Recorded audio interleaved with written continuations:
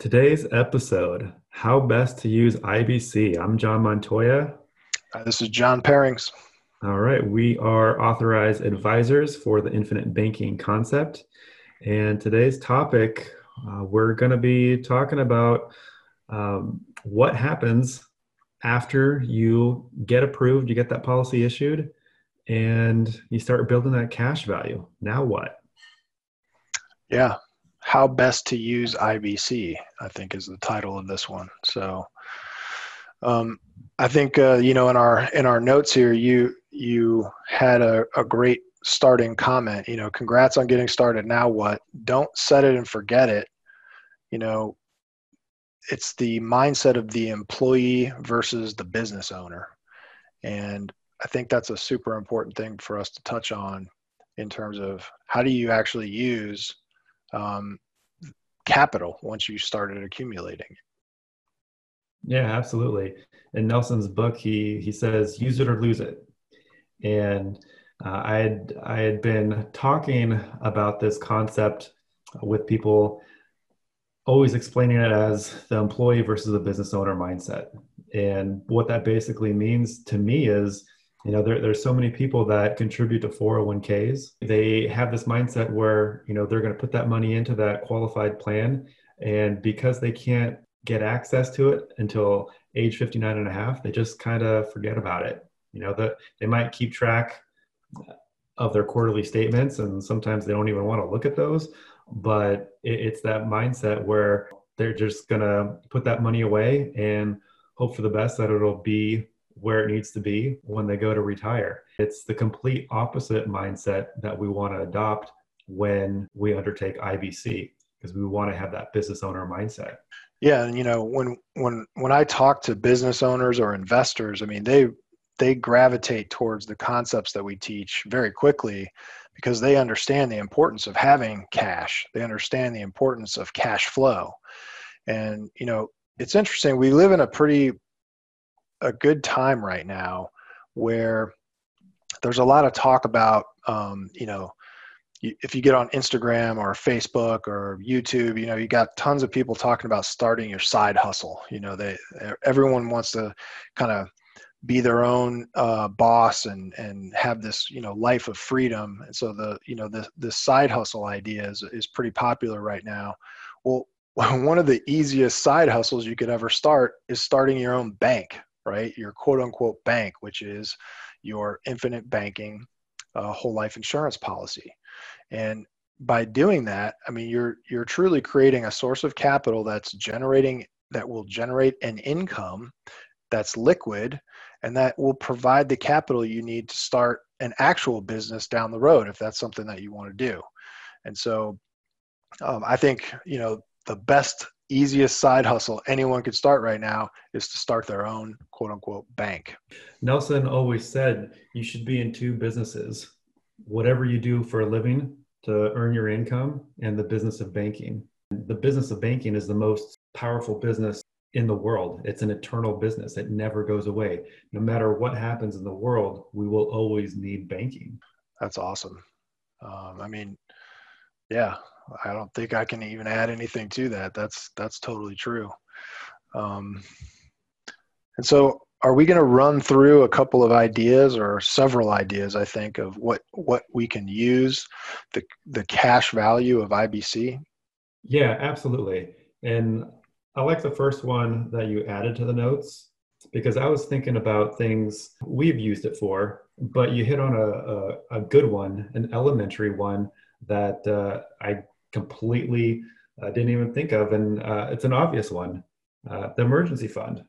Yeah. I think a lot of, especially, so we talk about employee versus business owner, just speaking from personal experience, when I was an employee, especially in my younger days, a lot of people have this concept, or they get this idea that they're, qualified retirement plans, they're labeled retirement savings plans, but that's really not what they are at all, because you can't really access the money without taking penalties. And so a lot of people do not really have a great emergency fund set up. And an emergency fund should be, it can be, it can be anything you want, but some, common parameters are, 30 days of liquid cash of your income or bills to pay. Then you can expand out to 3 months, 6 months of income, and maybe even 1 year of income as an emergency fund, so that you can ride out some of the bumps that we're facing right now in the COVID-19 situation. I'm going to share a quote from the great Bill Lenderman. He was an IBC practitioner, passed away a couple of years ago. He had this pearl of wisdom. Does having money safe and available when you need it take away any of your options? Answer to that is no. Absolutely. And so we're talking about an emergency fund. What is that? It's safe money. It's available when when you need it or want it, it's there. I think this is ultimately the ideal place for an emergency fund, because for most people, what they're going to do is keep their emergency fund in someone else's bank, money that they hope to never use. And so it just sits there for the longest time, earning next to nothing. And whatever it does earn is taxable. So at the very least, by keeping it in a policy, you're adding additional benefits to that money, better growth rate. You're not having to pay taxes on it as it grows. And of course, you're providing an additional death benefit for your family too. So all the way around, it checks all the boxes to redirect that money that you have in a bank account for emergencies into your IBC policy. So true. And, I was just working with a client today who had a little bit of cash, a decent amount of cash sitting in a savings account. He wanted to start his infinite banking policy. And if you can start up a policy with a nice lump sum contribution in the beginning, and obviously there are parameters around that with, controlling the MEC limits, the modified endowment contract limits, but it really is a nice performance booster for your infinite banking style policy. Very true. We covered the emergency fund. Let's talk about taking the policy for a test ride, because I think this is really important. And this would help people to get out of that employee mindset of setting it and forget it. And what I try to preach to clients is, look, when you have your policy set up, once you have, let's say, $500, $1,000 of cash value available, just take out a loan, take out a policy loan, see how easy it is. Yeah. And in fact, I had another client do that yesterday. He called up the insurance company, said he wanted to do a policy loan, and he called me afterwards. He's like, I can't believe how easy that was. And I said, yep, it doesn't get much easier. And so he's actually going to use that to do some roof repairs, and so it's already working for him. Where he has access to that cash to perform some jobs that need to be done. Yeah, the proof is in the pudding, and it typically only takes 3 to 5 days to get that money into your account.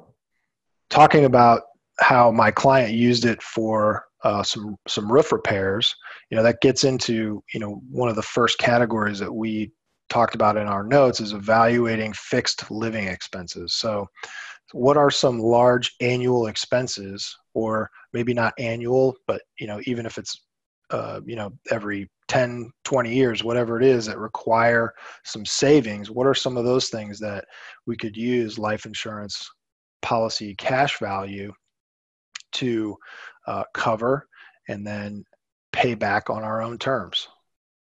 One of the things that you have is property taxes, and that's something that I'd like to hear more about how you use that. Yeah, absolutely. Well, you think about it, we have to pay property taxes every single year on property that we own. So, for a lot of people, they escrow that money.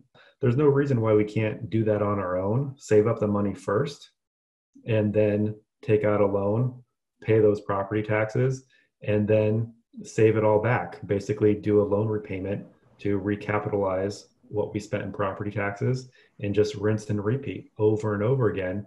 But in the meanwhile, we're never giving up the ability to earn interest on that money. I got my first lesson in lost opportunity cost when I was in college. I was running a painting business, and I was talking to one of the guys that a client who I was painting his house. His name was Red, and this old college professor. And I told him how I was excited I was getting my tax refund check. And he's like, why are you excited about that? And I was like, well, I like it because now I get this big check at the end of the day. It's almost like I saved the money and now I'm just getting it back. And he's like, yeah, but what could you have done with that money over the course of the year? You basically gave the government a free loan. And I was like, oh, I never even thought of it like that. And that kind of ties into your next point of income taxes, but property taxes, all these things that we have to pay on an annual basis that we just kind of have to stuff cash somewhere where it's not doing anything for us. This is the great lost opportunity cost over the course of our entire financial lives. And it adds up to a lot of money. I'm talking like hundreds of thousands of dollars over the course of our financial life that most people don't even realize that money's getting away from them. Right. Too busy chasing rate of return on the maybe 10% they are saving in qualified plans, and they miss the bigger picture on, the 34.5 cents that they're paying out the window to finance their lives. Right. So yeah, I did mention income taxes. As a business owner, paying my quarterly taxes, that's another use for IBC. We go into school tuition for kids. I had 3 kids 18 months apart, and let me just say, putting them through preschool, that was like a whole nother mortgage. That was painful. Oh man. But then, you have private schooling, ultimately college. I mean, these are all things where having IBC policies are a benefit, because that's money that is constantly, being saved for, then used, and then reused and reused and reused over and over again. And the entire time it's earning uninterrupted compounding interest plus dividends. Yes. The next one I especially like because annual vacations are important for my family. It's something that we look forward to each year. And I didn't grow up taking vacations. I mean, if we went out of town for a soccer tournament, that was our vacation. And, didn't know any better, enjoyed it, loved playing sports, but we didn't take annual vacations kind of the way that I do with my family nowadays. And part of the reason why I'm able to do it is because I save the money for it. And, if I want to take a little bit nicer vacation, I don't really sweat the details, because the money that I use for that vacation, I'm going to repay that loan plus some, and then I'm going to be able to do it again the next year. That's I always great. have a pool of money just for the vacations that we take with our family. And you have car financing here. That's another big one. If out in the infinite banking world, anybody that searches it, they'll probably run into some example of financing cars. But I think vacations are if they're a family like yours, where they're taking vacations every single year, I think that might be every bit as big of an opportunity to recover some of that lost opportunity cost that financing cars would be. I think it's a big one. For sure.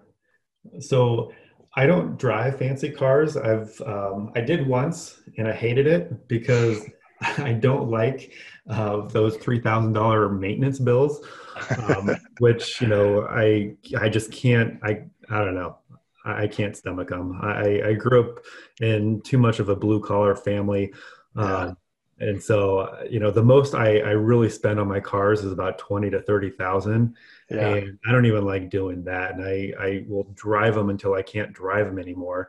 But I do finance them all through my IBC policies. And one of the other things that I do is I just pay for liability insurance. And the reason why is because if I get into an accident, my own fault, and I need to repair my car, knock on wood, it hasn't happened once, I'm basically self-insured. I've got the cash value aside in my policies. So If I have a fender bender, or worst case, I total my car, I've got the cash to go out and get my next car to self-insure. I mean, that's an interesting topic of just mapping out all that, all the allocations of cash value that we could cover sometime. But all of that stuff is so interesting when it shows the power of how many more options you have when you have cash. When you are are in a position of capital, you have so many more options to control what you're paying for and what you don't have to pay for. Because anyone that finances a vehicle, they don't have the option to just get liability insurance, because the lenders on their vehicles won't allow that to happen. And if you lease a car, you have even fewer options. So it's pretty amazing, all the little things that can start to add up if you're in a position of cash.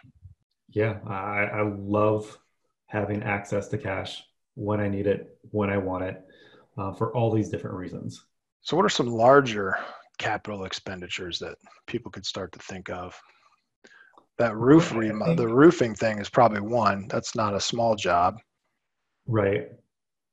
Well, we're mainly talking about expenses. And we can have some large capital expenditures each year and ongoing, like car financing.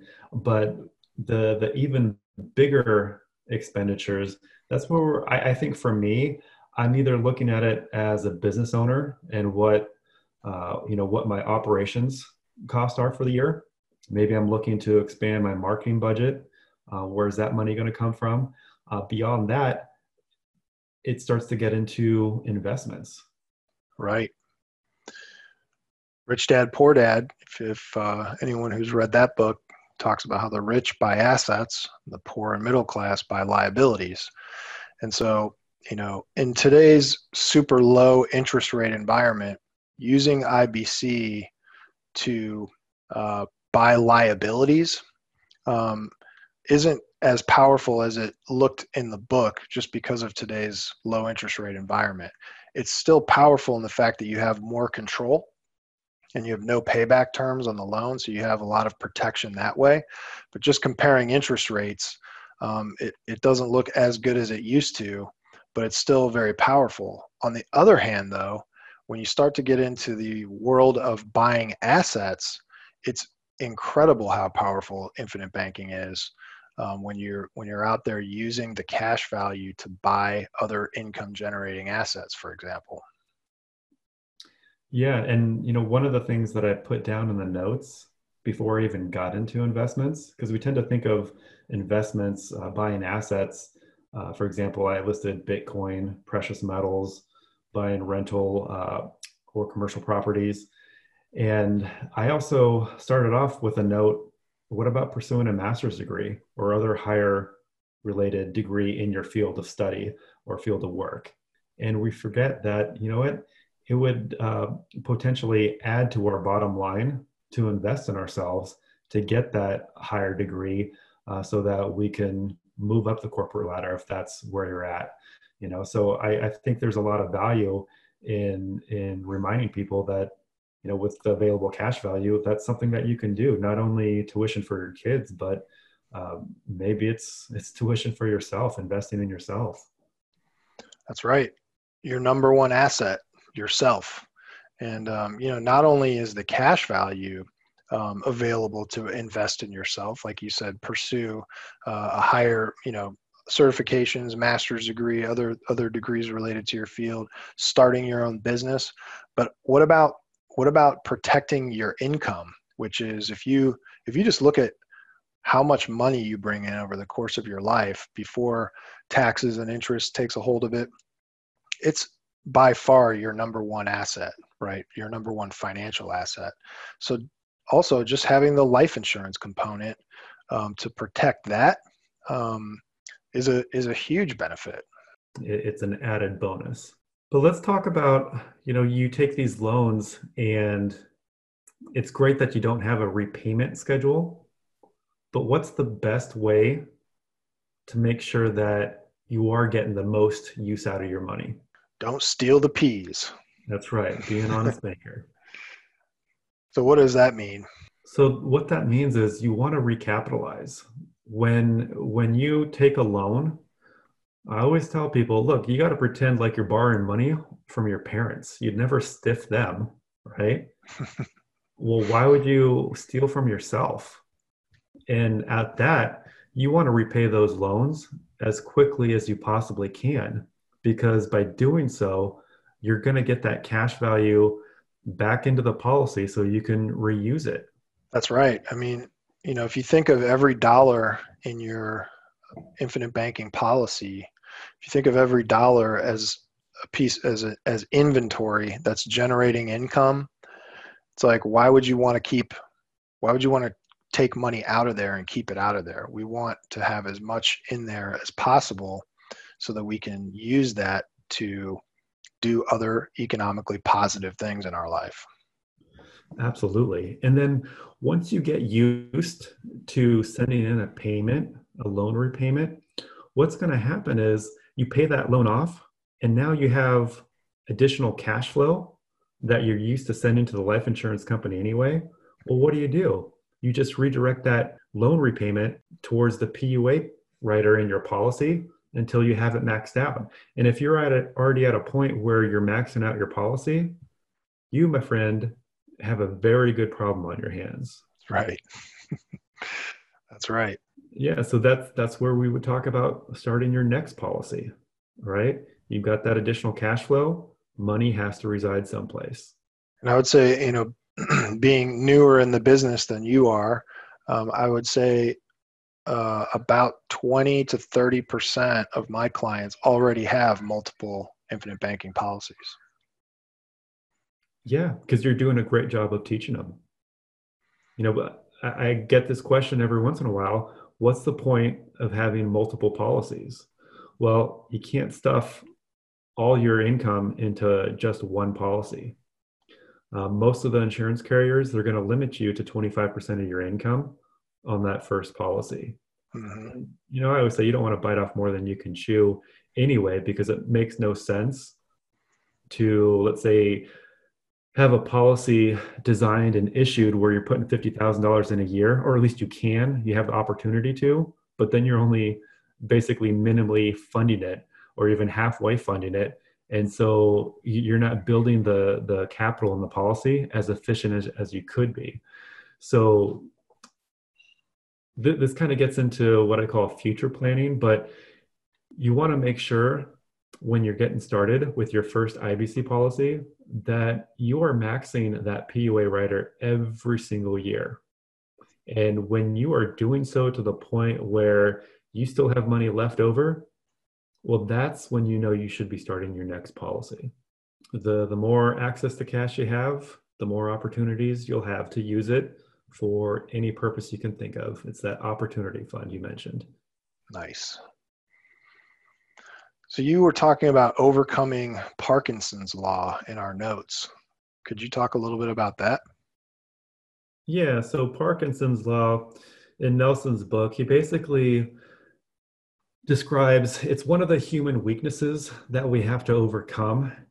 And the best analogy is time, right? If I say, John, we've got to come up with our notes for episode 8, and we're gonna record it next Tuesday. When do you start working on it? Tuesday morning. Okay, I wasn't expecting that answer. I'm just kidding. I'm trying to go along with your analogy. I'm trying to play the bad guy. Well, that was very bad, but that's perfect. That illustrates the point that I was hoping to make. So thank you. Yeah, and this is what most people do, right? Right. You've got a work assignment due, or I know with my kids, at least 2 of them will wait till the very last minute to start doing their homework assignment. And so money is kind of the same way. You go out and you buy that car and you pay it off, and now you've got $500 in your cash flow to do Yeah. something with. Right. what are most people going to do? Gonna They're going to blow it. go find a way to spend that money. And what Yep. you should be doing is saving it. If you want to build wealth, you've got to be able to think long term and capitalize. And overcoming Parkinson's law as it relates to IBC basically means, look, you're repaying that loan. The loan's paid off. Well done. But don't stop there. Take that cash flow and now put it into the PUAs. And if your PUA rider is maxed out, start another policy. Do what, McDonald's and Starbucks do, right? They have a profitable location. What are they looking to do? Add another location. That's basically what we do with IBC. We start another policy. The more buckets of money we have, the better off we're going to be long term. Man, I love that analogy, the McDonald's and Starbucks analogy, and it reminded me of a conversation I was having this morning with my most recent client, who was talking to me about buy term, invest the difference. And he's like, he was asking me how I talk to people about that, because that's kind of what everybody thinks. Well, and what reminded me of it was, you said that if you pay off your car and free up $500, what do most people do with it? They find something else to go spend it on. And that, if you actually look at what most people do with buy term, invest the difference, do most people buy term and then actually invest the difference? Do they actually even know what the difference is? And so the answer is most of the time that difference is not invested at all. And so what you're ending up with is term insurance that's going to expire, which, by the way, it's not necessarily bad. We do a lot of term insurance, but it's just that idea that it's that Parkinson's law that you're referring to, where we're not really analyzing what we're doing with our money when it gets freed up. And so a lot of times it just goes to lifestyle, and when it should be going to savings. Hey, if you really want to blow someone's mind, especially the buy term and invest the difference people, tell them this. If they're thinking that, $50 a month is too much in premium for a life insurance policy and they're complaining about it, ask them, well, you're financing a car. Where do you think the finance company gets that money to lend to you? And they're going to shrug their shoulders. I don't know. Well, they get it from the life insurance companies. Right. The GMACs of the world, they're buying a block of money from the life insurance company, adding their fee to it, and then lending it to you. So indirectly, Mr. Car Buyer who finances through the finance company, you're actually sending money back to the life insurance company and you don't even realize it. And you're okay with, spending $400, $500, $600 a month in your car payment, which is just going back to the life insurance company. And here you're complaining about paying $50 on term insurance. Right. And you're completely missing the bigger picture. On the wrong side of that transaction. Yeah, completely on the wrong side of that transaction. I love that. That's great. You got to control your own pool of money. Control your own pool of money, be in control, become your own banker. And, as you're doing that, you're buying assets instead of liabilities. And then you can use assets to purchase liabilities for you. It's pretty simple. All right. Well, John, I think that about covers it for this episode. Any additional thoughts you want to share? No, this has been fun. I always like talking to you about this stuff. Yeah, and I liked this topic in particular because I think it helps people to really think about how to use IBC rather than just thinking of it as a savings account, if you will, because it's imperative that, as Nelson says, use it or lose it. Right. All right, everyone. Well, if you want to contact us, if you have any questions, you can go to thefifthedition.com. Otherwise, we will be back with a new episode next week. Awesome. Thanks, everybody.